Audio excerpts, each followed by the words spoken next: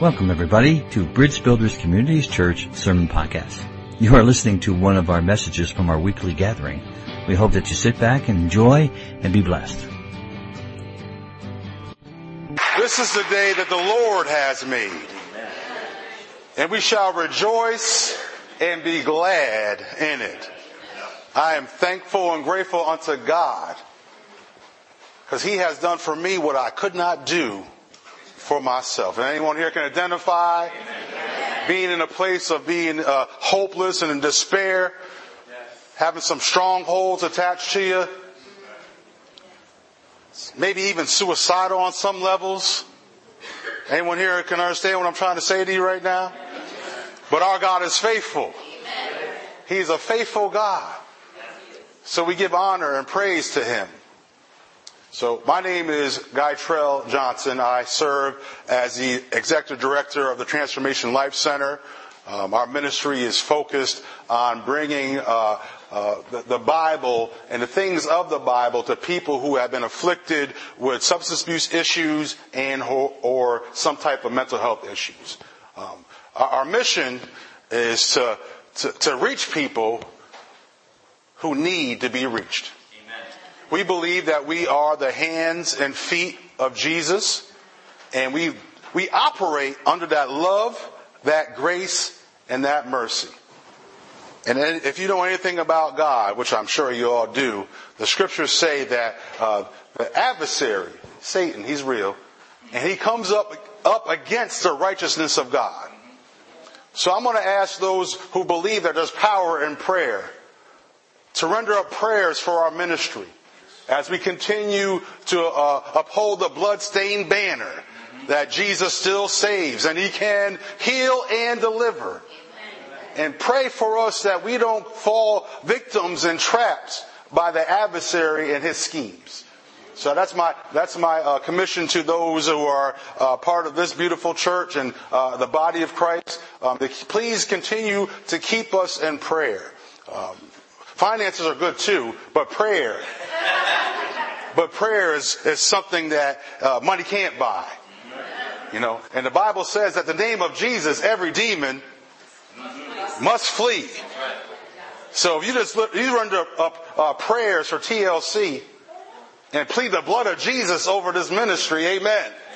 The adversary can't stand. So that's a little bit of who I am, a little bit of what we do as a ministry. And I'd like to ask our staff members to please stand. We want to thank God for our staff members, for their diligence and their servitude as they go out to help fulfill the mission. It's hard to do anything without good help. Amen. And we praise the Lord for their willingness to want to continue to serve in this ministry. So I've asked one of our second phase guys, his name is Joe Y. I don't know if he wants me to say his own name. I asked him to come on up, Joe,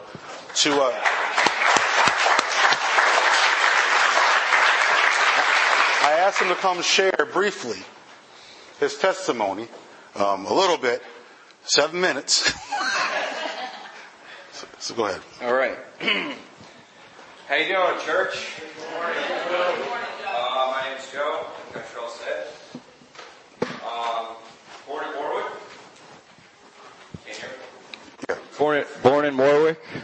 So I'm 34, and for 17 years I was living. Well, actually 34 years I was living in fear. 17 of those years was addiction. So yeah, praise God for getting me out of that. Amen. Shouldn't be here. That's for sure. He saved my life more than a couple times. So I grew up with a lot of fear of abandonment. My father spent 11 years on Rikers Island. So going to visit him was a tough time. Back and forth. Happy to go see him. Sad I had to leave. Grew up as a people pleaser. I didn't know where I ended and where other people started. I thought what other people thought of me was who I was. And I learned real quick that wasn't the case. Once I found the Lord, once He saved me and I gave my life to Him, I learned real quick that who I am is who I am, and who other people are or who they are. So the last 3 years of my life have been the hardest times and the happiest times. It started with my father getting sick, got cancer. He was an alcoholic, drank himself to death. So that was hard. 6 months after that, my mother got cancer. Lung cancer. She fought for a while, which I wasn't really around for that. I was having my own struggles. I was there for her last breath. So, thank God for that. Pretty much immediately after my mom passed away, I found myself in the back of a cop car for probably the 24th time. With 7 warrants, headed to jail. During that time, God really God was there. He took the weight off of me finally. I mean, my last arrest was where he said, "No more, Joe." He said, "This is mine now." And he pulled the weight off my shoulders. I knew it wasn't going to be easy, what I was about to head into. But part of me was just so light. All my struggles from the prior 2.5 years, man, they were gone. I knew that this was a turning point. So in jail, it was tough. So I went to church. As a young kid, I went to church. I didn't know who God was. I just knew that church was church. So in jail, I went to church multiple times to get out of my cell, to kind of change my surroundings. So the first Christian church, the first Christian service that I went to in church was a preacher, really strong preacher. He was missing a foot. He was missing a couple fingers. He was missing an eye. He was maybe 60 years old. And the way he preached was so strong. And I'm looking around in church and I said, how is this guy doing this? How is this guy so strong in his walk? And he looks like such a broken man. So I stayed afterwards and I talked to him. And I took a Bible back to my jail cell. And I read the 4 Gospels in one night. And I didn't fully understand that. I was interested. I was interested in the strength that the preacher had. And I wanted it for myself. I didn't know how to do that. So I read the 4 Gospels. I stayed focused in jail. I read a lot of books. I probably read more books in 4 months in jail than I read in my whole life. Most of them were self-help books. So from jail, I came to TLC. I knew that if I hit the street after jail, my decisions weren't going to be wise. So I came directly to TLC. And ever since then, it's been a learning experience. It's been a tough experience, but it's been a great experience. Jesus has really put it on my heart to help others, to take myself out of the situation. And that in itself is enough. The strength He gives me to use my struggles to glorify Him and to help other people is the strength that it's not mine. It's not mine. I know that this isn't me. So used to living in fear. Even now I have fear. But I pulled myself aside and I said, Jesus, take the wheel. And He drives a lot better than me. The best thing I could do was get locked up and get arrested and get high. So I just thank God. I thank you guys for having us. And, if there's any of you that can pull anything from this, I thank you guys for being here and for listening. Amen. Joe.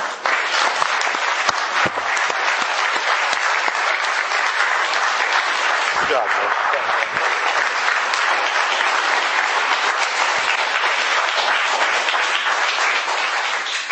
I seen Joe when he first arrived at TLC, and this is definitely a changed man. Definitely a changed man. So we give honor to the Lord. We praise His holy name. And before I go ahead and get into this message here, I just want to acknowledge the fact that we also have a women's ministry called the Jewel House. Now, this ministry, we attempted to start that, what was it, in September, I believe, or somewhere around there, September, October, and it's been a tough one. We have one woman in the house right now. Jackie, go ahead, stand up, Jackie. Just stand.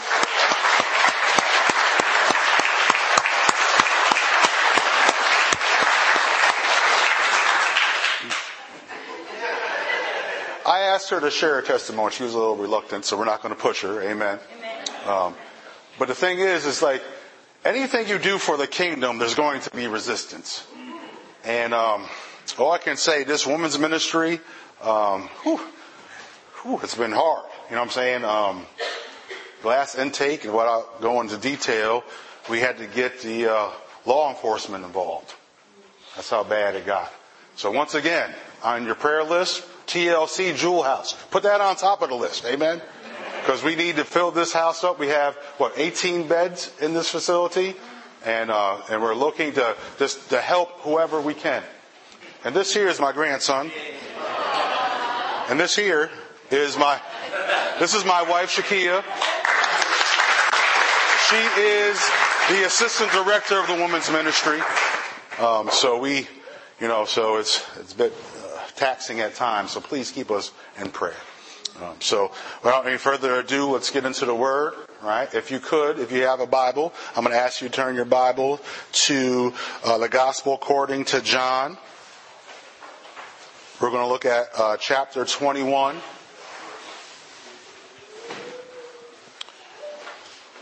The Gospel according to John, chapter 21.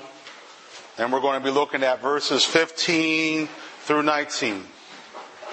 And if you have it, out of respect of the Word of God, please stand to your feet. This is the Gospel according to John, chapter 21, verses 15 through 19. And the word of the Lord says, when they had finished eating, Jesus said to Simon Peter, Simon, son of John, do you love me more than these? Yes, Lord, he said, you know that I love you. Jesus said, feed my lambs. Again, Jesus said, Simon, son of John, do you love me? He answered, yes, Lord, you know that I love you. Jesus said, take care of my sheep. The third time he said to him, Simon, son of John, do you love me? Peter was hurt because Jesus asked him the third time, do you love me? He said, Lord, you know all things, and you know that I love you. Jesus said, feed my sheep. Very truly, I tell you, when you were younger, you dressed yourself and went where you wanted. But when you are old, you stretch out your hands, and someone else will dress you and lead you where you do not want to go. Jesus said this to indicate the kind of death by which Peter would glorify God. Then he said to him, follow me. You may be seated in the presence of the Lord.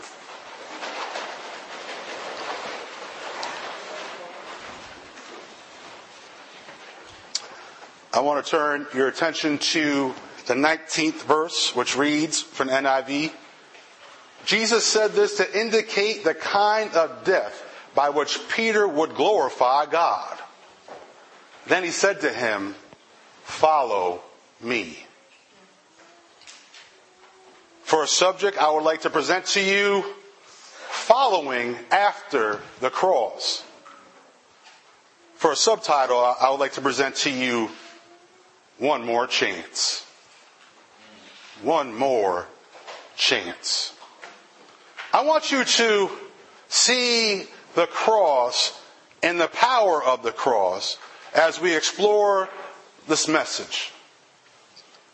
I want you to look at the cross as a place of obedience, a place of humility, a place of sacrifice, and a place of death. It's also a place of transition. And it's a place of new life. The cross. Following after the cross. Following after obedience to God. Following after humility and sacrifice to Him. Following after making a decision to put your life as you know it to death. A place of transition. A place that comes from one place to another place. And a place of new life. Following after the cross. In this, I will attempt to get you to focus your attention on Jesus and Peter's relationship. For the sake of time, I'm just going to briefly tell you a little bit about some of these scripture texts, and on your own, you can take notes, you can look for yourself. We're going to look at Mark 8:27 and 35. The Bible says, while Jesus and his disciples were on their way to the village near Caesarea Philippi, Jesus asked them, who do people say I am? Some say John the Baptist, others say Elijah, and still others one of the prophets. Jesus then asked, who do you say that I am? Peter then responds, you are the Christ, the Son of the living God. Jesus continues to teach them. The Son of Man must suffer many things and be rejected by the elders, the chief priests, and the teachers of the law, that he must be killed and after 3 days rise again. Peter then took Jesus to the side and rebuked him. Did you hear what I just... Peter just took Jesus to the side and rebuked him. This is after the great revelation that he was able to see that Jesus was the Son of the living God. Peter had divine revelation from God, but then soon thereafter, he's rebuking the Lord and Savior. After he displayed this insubordination, Jesus turned to his disciples and said, whoever wants to be my disciple must deny themselves, take up their cross and follow me. Whoever wants to save their life will lose it. Whoever loses their life for me and for the gospel will be saved.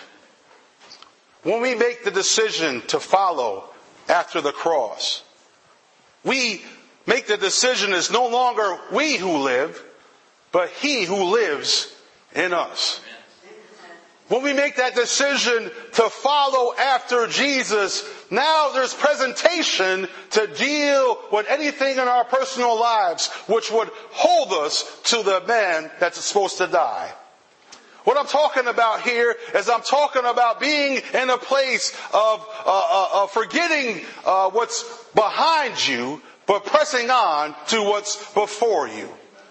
What I'm trying to get you to understand is that as a disciple, we have to learn to live disciplined lives. We can no longer do the things that we want to do. We no longer can make the decision to dictate what's going to happen. We have to submit our will and our lives to the Lord Jesus Christ. As we look at the relationship between Peter and Jesus, Peter loved Jesus. But he had some unresolved issues that made his walk with Jesus a little difficult. Can anyone identify what the words that are saying coming out of my mouth? You love Jesus. You know who he is, but there's some things in your own personal life that you have not dealt with. Sometimes these things pop up and cause interference to what God has called you to do. But I just want to encourage you here today that God has given you one more chance. He has not left you. He has not forsaken you. It's your responsibility to turn to the cross. Turn to obedience. Turn to a place of humility. Turn to a place of allowing yourself to die so the spirit man which is inside of you can rise up. He has given you one more chance. He's given you one more opportunity to do what He has called you to do. I don't want you to be discouraged because you're not perfect. For the Bible says that all have sinned and fallen short of the glory of God. God has allowed you to see some of your limitations, some of your shortcomings, to give you a chance to do some work on you. Let's focus to the beauty of the cross. We're looking at also Luke 22, 31 to 34. Jesus says, Simon, Simon, Satan has asked to sift you like wheat. But I have prayed for you, Simon, that your faith may not fail. When you have turned back, strengthen your brothers. Then Peter replies, Lord, I am ready to go with you to prison and to death. Jesus then answers, I tell you, Peter, before the rooster crows today, you will deny me 3 times that you even know me. Once again, we're focusing on the relationship between who? Peter and Jesus. We can tell that Peter really loves Jesus. We know that you really love Jesus. Have you ever been in a place where you just don't know what you just don't know? In this text here, Peter was like, no, Jesus, I would never do anything like that. I will go to prison and to death for you. And he couldn't even see that some of his own humanity is keeping him from what the words are coming out of his mouth. I just want to encourage someone here on today, under the sound of my voice. The Lord knows everything. What is in dark will come out to light. We cannot fool God. We can fool man, but we can't fool God. It's up to us to, when the word of the Lord comes to us, it's up to us to come in agreement to the word of the Lord.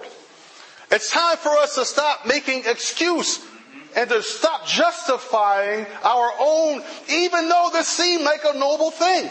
This seemed like a good thing. Lord, I will go to prison or death for you. But the fact is, Peter didn't know his future. It's very important for us, my brothers and my sisters, that we continue to be led by the Spirit of God. Continue to allow God to speak to us. Have ears to hear what the Spirit is saying to the church. I know you may have good intentions, but sometimes your good intentions is just that. Sometimes we may have a good motive for doing something and have a good idea, but sometimes it's just not a God idea. I want to encourage my brothers and sisters today that you got to look after the things of the cross. And remember, if that's you, if you have fallen short of the glory of God, guess what? He has given you one more chance. As we're looking at this final scripture text here, I want to bring your attention to John 18, 15 through 17, and John 18, 25 and 27. The Bible says that Simon Peter and another disciple were following Jesus after he was arrested, and a servant girl asked Peter, aren't you one of this man's disciples too? Peter replies, I am not. Meanwhile, Peter was warming himself and he was asked, aren't you one of his disciples too? He denied, no, I am not. Then finally Peter is challenged by someone. Didn't I see you with him in the garden? Again, Peter denied it. And at that moment, the rooster began to crow. There's nothing like revelation being brought to you. There's nothing like us operating under the Spirit. I didn't say the Spirit of God, but under some spirit. And then revelation of truth is exposed to you. After that, revelation of truth is exposed to us. We need to humbly ask the Lord for forgiveness for whatever deeds or misdeeds we may have done. It does us no good to run and hide or try to bury things that are not of God, even though we've attempted to do things of God. There comes a time that we have to accept our responsibility in the midst of whatever it is that God has called us to do. After we get this divine revelation, it's our responsibility to do the right thing. Sometimes the right thing may look like, yes, me. It's me, Lord, standing in the need of prayer. Sometimes the right thing may be like, excuse me, my brother. Excuse me, my sister. I have done wrong. I'm sorry I offended you. Or whatever the case may be. But I just want to encourage you here on this day. Let your hearts not be troubled. Trust in God and also trust in Christ. He has not left you. He has not forsaken you. He has allowed this situation to transpire. He's allowing these things to transpire so that you can be more like Him and less of yourself. Our Lord, our God, is a good God, and He's worthy to be praised. What I love about the Lord, He doesn't leave us in our mess. He does send messages. He does send people. He does send situations to us so we can be more like Him.